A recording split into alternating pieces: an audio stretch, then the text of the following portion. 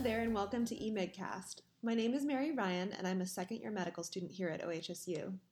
Today I have the pleasure of speaking with Dr. Brittany Arnold, an emergency medicine physician about all things snakes, from initial management of a bite in the field to hospital care. Let's dive in.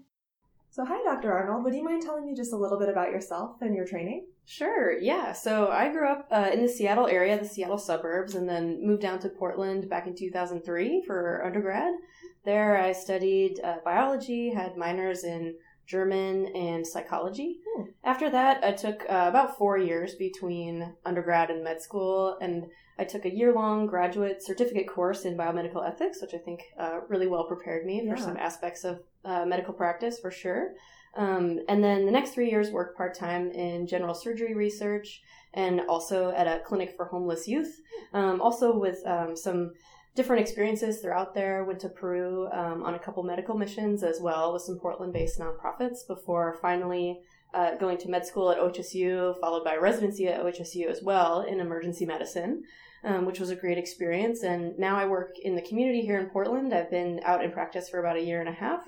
And I also work up at Mount Hood Meadows in the Mountain Emergency Services Clinic. Oh, super cool. So what first got you interested in snakes and snake envenomation? Yeah, so I think, the snake envenomation kind of falls under the umbrella of wilderness medicine. And I'm definitely interested in wilderness medicine because I think it marries my two loves of, medicine inside the hospital and my activities outside the hospital. Mm-hmm. Growing up in the Northwest, I did a lot of skiing, hiking, backpacking, that sort of thing growing up. So being able to be prepared when I am in any sort of dangerous situations, or just be prepared in general when I go out doing these activities, which can, just by nature of the activity, be dangerous in and of themselves. Mm-hmm. I feel a lot better. So, that's my kind of interest in wilderness medicine in general. And I think my, interest in snake bites in particular was a little bit more of a circuitous route. When I was younger, in the summer times, I used to go to horse camp and we would do cattle herding on horseback, and there would be a lot of interactions with rattlesnakes there in eastern Washington. Luckily, no horses got bit. I never got bit while I was out there, but we would definitely run into them a lot. And then, just later on in life, I would go hiking in eastern Oregon, eastern Washington, or even most recently, I was down backpacking in Sequoia National Park and came upon a rattlesnake there. So I feel like it's definitely applicable to, my life outside, and I just had some interest in wanting to know a little bit more about them.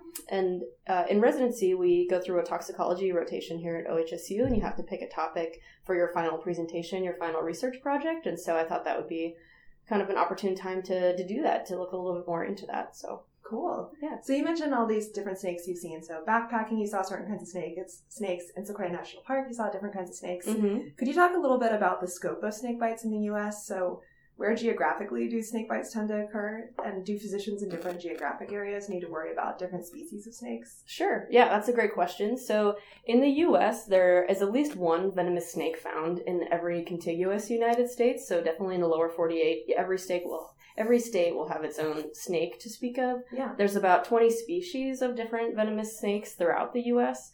The bites, though, are a little bit less evenly distributed across the states. They tend to happen in drier, warmer climates. So you see them in Southern California, Arizona, Texas, that sort of thing, more so than the northern states, even though we do have rattlesnakes here in Oregon. And just thinking, collectively about all the snakes we have here, pit vipers are definitely the most common type of snake in the U.S., and therefore they're the most common type of bite across the board. They comprise about 95% of all the documented bites. And these include rattlesnakes, and rattlesnakes can be found across the U.S. And then additionally, there's cottonmouths or water moccasins, maybe another name for them. They're in the southeast, and copperheads are more common in eastern states. Okay. All those are pit vipers. And here in Oregon, we only have two types of venomous snakes. Both of those are pit vipers, the northern Pacific rattlesnake and then the Great Basin rattlesnake as well. So is there a typical snake bite scenario? Do victims tend to be hikers, like me when I was hiking the PCT? Are they farmers, or are they just people going out and about on their business? Yeah, so interestingly, only 2% of bites occur with people that actually work outside, like farmers, landscapers. The most common profession is actually oil field workers that happen on the job. Oh, interesting. So the other major groups that sustain bites are largely either individuals that are taunting snakes, people that see one on the trail and they try and pick it up with a stick, or they're sometimes actually trying to do good and move it off the trail to help others. Yeah, and then they get a bite for their good deeds. End up getting bite. Yep, getting bit. And then the other, major category is just people that live in the southern states and they're like out gardening or kind of going about their lives mostly in the spring, summer, early fall months. Recreationalists are a big chunk of the bites too, but less so than kind of the other two categories. Gotcha. Yeah. Interesting. And just to give you some numbers, the CDC annual incidence in the U.S. is about 3 to 4 bites per every 100,000 people. That's 7,000 to 8,000 per year. Okay. 85% of which are male. Oh. Yeah. So draw your own conclusions. And then there's about 5 deaths per year now, and this is keeping in mind that we have antivenom to treat this. And most of the time the deaths, unfortunately, are in children, and that's just because of the venom to body ratio. Body size ratio. Yeah. And again, most occur in the summer months, kind of as we were talking about, and on the hands or lower extremities, because you're either walking or you're either trying to touch the rattlesnake, basically, when you get bit. Yeah. So could you walk me through basically what would happen? Let's say that I'm out hiking, and I'm just jamming out to some great tunes, and I'm just not paying attention at all, and before I know it, I just feel a stinging pain on my ankle, and I see a snake slithering off on the trail. What can you kind of walk me through next steps? What should I do? Like, what should I expect? Sure. Yeah. So definitely, as you probably know, snakes have fangs, and so you'll feel a little bit of a sting at the bite site. But from what I've heard, I've never been personally bit. Knock on wood. From what I've heard, the bite itself is not particularly painful. It feels like a little bit of a sting. You'll probably notice some puncture wounds at the site, and if you're lucky, that's the only symptoms that you'll have. Because with pit vipers, in particular, 25% of the bites are dry bites. Oh, interesting. Yeah, meaning that they have no venom in them whatsoever. So you have a 1 in 4 chance that you may not actually encounter any sort of symptoms from any venom at all. So hopefully that's the case for you. But other things that you might notice if you did have an envenomation, just locally around the area, you'll start to experience more pain. The venom itself causes some cell disruption and cytotoxic effects, which can cause pain in the area. And then over the next minutes to hours, normally in about 30 minutes or so, you'll start to notice some spreading redness of the area, some swelling, some ecchymoses or bruising. You may get some hemorrhagic blebs, so blistering of the area. Okay. And then, if things get pretty bad, they can lead to tissue necrosis in that area too. That's a little bit of a delayed finding. And so those are things you might notice right at the area, on your ankle or something when you got bit. Gotcha. And then generalized, you may have sort of a metallic taste in your mouth. You may just start to feel like things are wrong. You may start to feel diaphoretic or sweaty, lightheaded.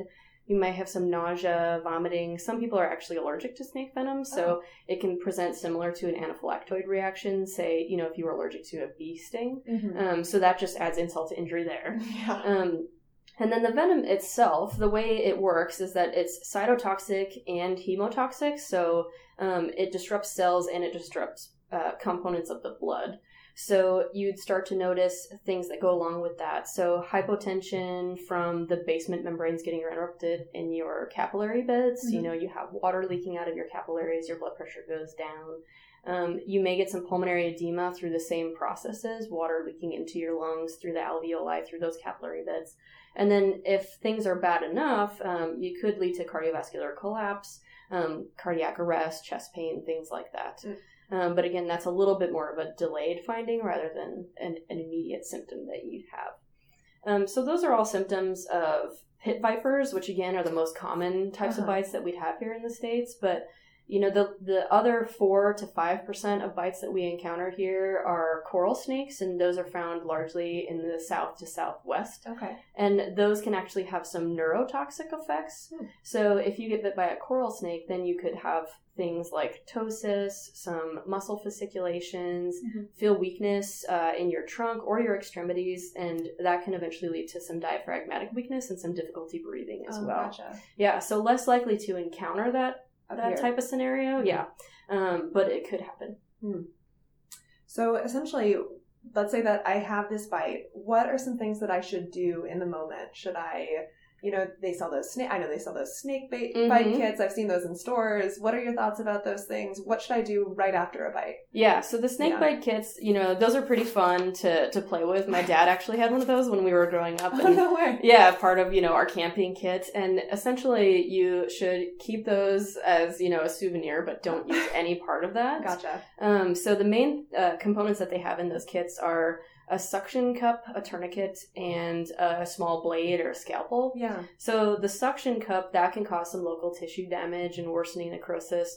The blade, so the venom, the way that the venom is kind of impregnated into the skin is it goes through the fangs into the subcutaneous tissue into a little pool. Mm-hmm. And so hopefully the snake didn't hit a major vessel and it's just kind of hanging out in the subcutaneous tissue or the fat and will take some time to get absorbed. But if you start going at that with a small blade, then you can introduce that into the circulatory system, which actually would worsen the envenomation for you or make it go quicker. And then the tourniquet, that just hasn't really been shown to decrease the spread of the venom and can cause some local tissue damage, especially if you leave it on for 20 minutes or more, so that should be avoided. So those are all the things you shouldn't do. Yeah. But things that you should do are definitely, first and foremost, get away from the snake because snakes can bite multiple times and they can give venom each time, even in rapid succession. Oh, wow. Yeah, so first thing to do is definitely remove yourself from the dangerous situation. And then after you've gotten yourself to a place of safety, you want to, this is somewhat theoretical, but you could let the wound bleed for 10 to 15 seconds just to maybe let some of that venom ooze out. And then lower the extremity or keep it at least at or below the level of your heart to help prevent venous return or lymphatic return, because the quicker that goes back to your central circulatory system, then the quicker the venom circulates. So if it's in your arm, definitely keep it either at or below the level of your heart. Then you'd want to wrap the extremity, and we can talk a little bit more about that too. Immobilize it, preferably immobilize your whole body if you can, and then stay warm. With any sort of trauma, you want to make sure you stay warm if you're exposed to the elements. And the interesting part about the wrapping, just to go into that a little bit more, so this technique was originated in Australia in the 1970s. It's called the pressure immobilization technique. And ideally, you want to wrap the extremity, whatever, arm, leg, whatever got bit, at a pressure that's about the same as diastolic pressure. If you can imagine, what the blood pressure cuff lets go, like whatever that pressure may be, which is kind of like a gentle squeeze on your arm.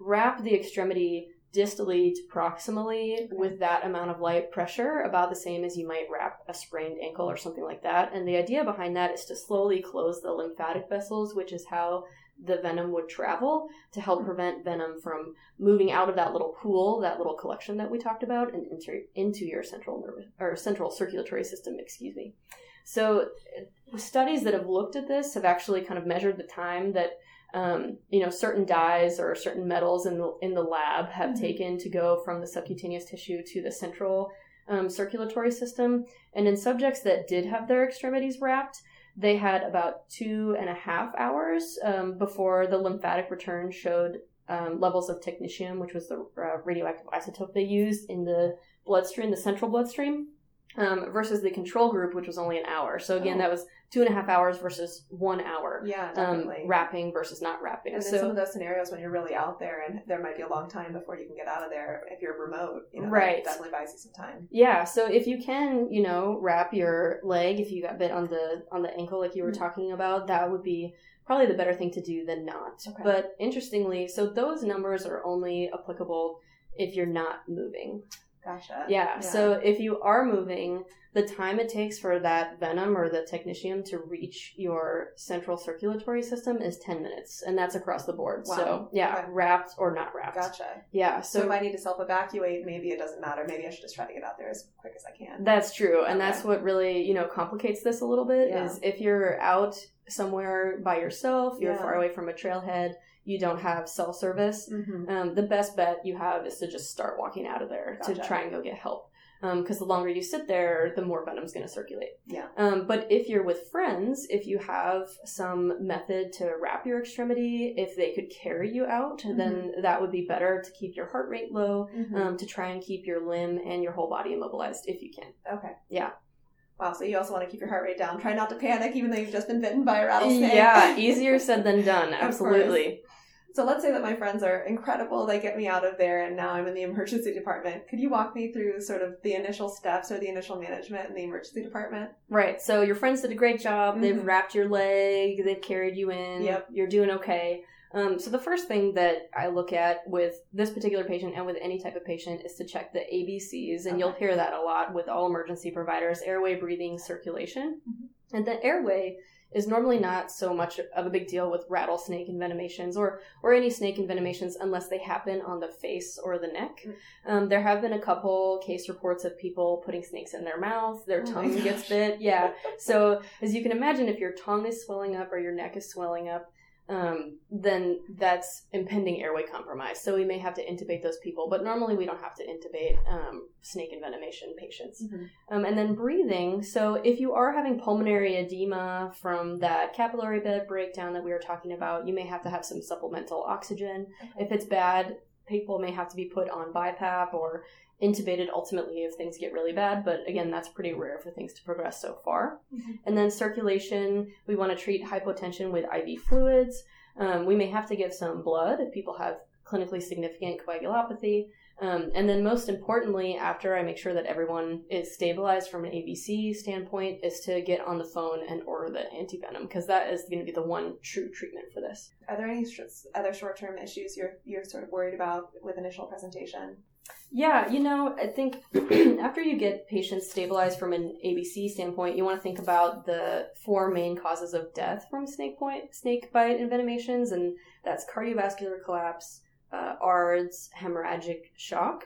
So looking out for signs of those things to develop over the next minutes to even hours before you give the antivenom or even after you give the antivenom, just to make sure patients are responding to it. Mm-hmm.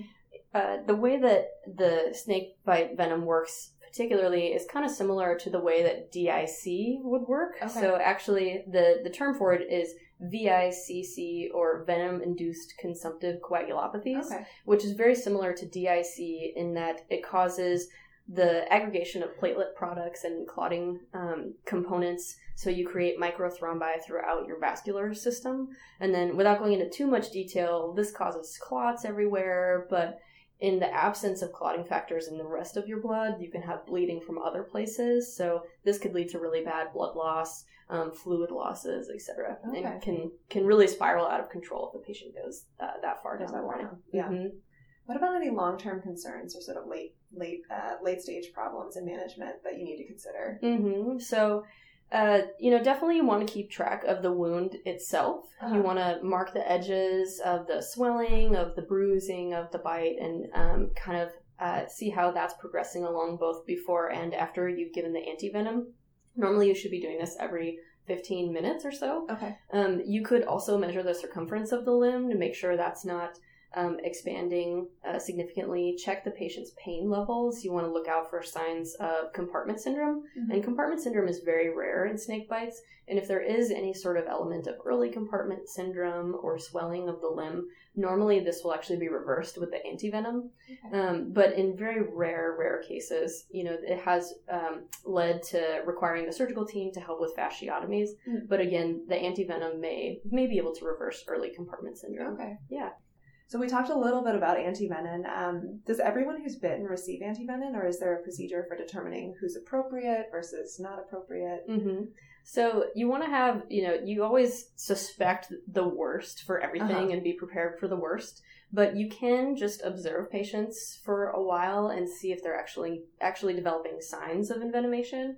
So if a patient comes in, they're bit by some sort of snake, you want to watch the wound, and like we were talking about, mark the wound edges every 15 minutes, see if it's actually developing any swelling or bruising. Mm-hmm. If there's no swelling or bruising and you've observed that patient for 8 hours, it's safe to assume that was a dry bite, and then that patient can just go home. Okay. But if there's any significant swelling or bruising around the bite site, if they have any systemic symptoms at all, like the vomiting, the lightheadedness, the vital sign abnormalities like low blood pressure, fast heart rate, those are all things that would indicate that they've actually received some venom, and you should just go ahead and start the antivenom at that time. I know it's pretty complicated, but briefly, how does antivenom work? Sure. So, yeah, it is complicated. I'll try not to go into too much detail. So, the antivenom was first available back in 1954, and this was an immunoglobulin G. It was horse-derived. It brought the mortality down from 25% with pit viper envenomations down to 0.5%, which has been great, and it kind of remains around there today. And the initial antivenom was a little bit heavy, so it had slower absorption and a smaller volume of distribution. It also had an FC segment, which could cause some hypersensitivity reaction in patients or serum sickness. So there was always that risk with giving it. Now we use an antivenom called Crofab, which was put on the market in 2000. This one is a little bit smaller than the original antivenom. It's still an immune antigen binding fragment, so it's part of that immunoglobulin, but it doesn't have the FC segment, so it causes less hypersensitivity, less kind of allergic reactions to the antivenom itself. And the way that it works is these binding sites actually are designed to bind the venom. So they build these little complexes in your blood, and they will still circulate around, but the venom cannot act on, components of the blood or the cell membrane or cell surface receptors. Okay. So it essentially kind of keeps the venom at bay while your body is removing those complexes, and those are renally excreted. Okay. The half-life in Crofab is 12 to 24 hours after you get it. I've heard news stories that it's really, really expensive. Can you talk a little bit about that? Yeah, so the most kind of recent numbers I could find on this at wholesale price are one vial of Crofab costs $3,198. And then, so this is the reported wholesale price. Again, it's kind of hard to find exact pricing online. Right. But if you think about that just being the one singular vial, you can imagine how much of a markup that would be for patients with the hospital costs on top of that, transportation costs, etc. And then one patient I was reading about in Indiana Hospital last summer, they were charged $68,000 for 4 vials of Crofab. Oh my gosh. These quite markup. Exactly, yeah. And these included, like things that pertained to receiving the Crofab, like administration of costs, transportation costs of the Crofab. They actually had to call this in from a neighboring hospital. Okay. But it didn't include any other part of their hospital bill. So that was just the cost of administering the Crofab itself. Wow. Yeah. And so the dosing of Crofab also, you have to receive at least 10 vials per patient. That's the minimum amount of treatment. So essentially the first dose is 6 vials at a time for most envenomations, unless the patient has significant hemorrhagic shock, airway involvement. Unless they're really critically ill, then you may want to start with 8 to 12 vials. But most of the time you can start with 6 vials. Okay. And you want to recheck the patient in about an hour and make sure that they've reached, quote, initial control, which means that they don't have any spreading of the local effects, so no spreading of their bruising or swelling. They've had improvement in their laboratory values. The main thing you're looking for is thrombocytopenia and hypofibrinogenemia. So you want, that's a big word. So you want to check their platelets and their fibrinogen levels are the kind of 2 main things we're looking for here, in addition to other coagulation panel findings, of course. Okay. And then resolution of their systemic symptoms, so no more vomiting, improvement in their tachycardia, just hopefully they're feeling better after an hour. So if you've met all of those criteria, then you've reached your initial control and you don't have to redose the initial 6 vials. If you haven't reached that initial control, then you have to redose the initial 6 to 12 vials every hour until you do reach initial control. So most of the time patients get by with either the first dose of 6 or a second dose of 6, and then they can move on to the maintenance dosing, which is 2 vials every 6 hours for 3 doses. So that's another 6 collective vials of Crofab over that time. So again, the minimum dose needed to treat a patient is 10 vials, but sometimes patients can require much, much more than this, kind of depending on the severity of the bite, where it was located on their body, and how much venom they actually received from the snake. Wow. And you mentioned, too, that some of the cost actually had to do with flying that that CroFab to the hospital. So do all hospitals have a supply on hand? Yeah, so the supply really matches the demand, at least in the Portland area, which is to say that there can be anywhere from 0 to 2 vials at any Portland area hospital at one time. And I'm thinking more community hospitals when I say this. The tertiary centers like OHSU and Emmanuel, they hopefully would have a little bit more than that. The Oregon Poison Control Center, they encourage all hospitals, even those in non-endemic areas like Portland and places west of the Cascades, to have at least 10 vials on hand, which would be, again, enough to treat one patient. Mm-hmm. But they recommend that endemic hospitals, such as those east of the Cascades, like in Bend, that they have at least 20 vials on hand. Okay. And I actually called around before we did this podcast to several pharmacists in the area, and, they said that they either had 0 or they thought that the neighboring hospital maybe had 2. Might have some. Yeah, right. And this is because, we don't have high demand for it here in Portland. The shelf life of CroFab is about 3 years. So even if, the local pharmacies had the best intentions and they initially had their 10 vials, they expire pretty quickly. So. Are there drawbacks to using the antivenom for patients at all? There is not really any drawbacks. As we said, the patients may have an allergy to the antivenom, but this is rare, and really the antivenom is their best chance at survival. Right. So, if you could risk an allergy versus a 25% chance of death, I think you'd choose to have the allergy. So it's really not considered to have any major drawbacks at all. But with CroFab in particular, there's some concern that even patients that receive the antivenom, 53% of them may develop some sort of late or recurrent or persistent coagulopathy 2 to 14 days after the bite. And this can be for many different reasons, or is hypothesized to be for many different reasons. And it could be delayed venom absorption from the bite side. Perhaps you have that depot of venom that's sitting there and then slowly gets absorbed into your body over time. Maybe there's a pharmacokinetic mismatch between the fab and the venom. So the half-life of CroFab is about 12 to 24 hours again, but the venom effects can actually last up to 1 week. So if the CroFab gets renally filtered out of your system or renally excreted, maybe you still have some venom circulating around. Perhaps the fab and the venom complexes in your blood disassociate over time, and then the venom can be active again.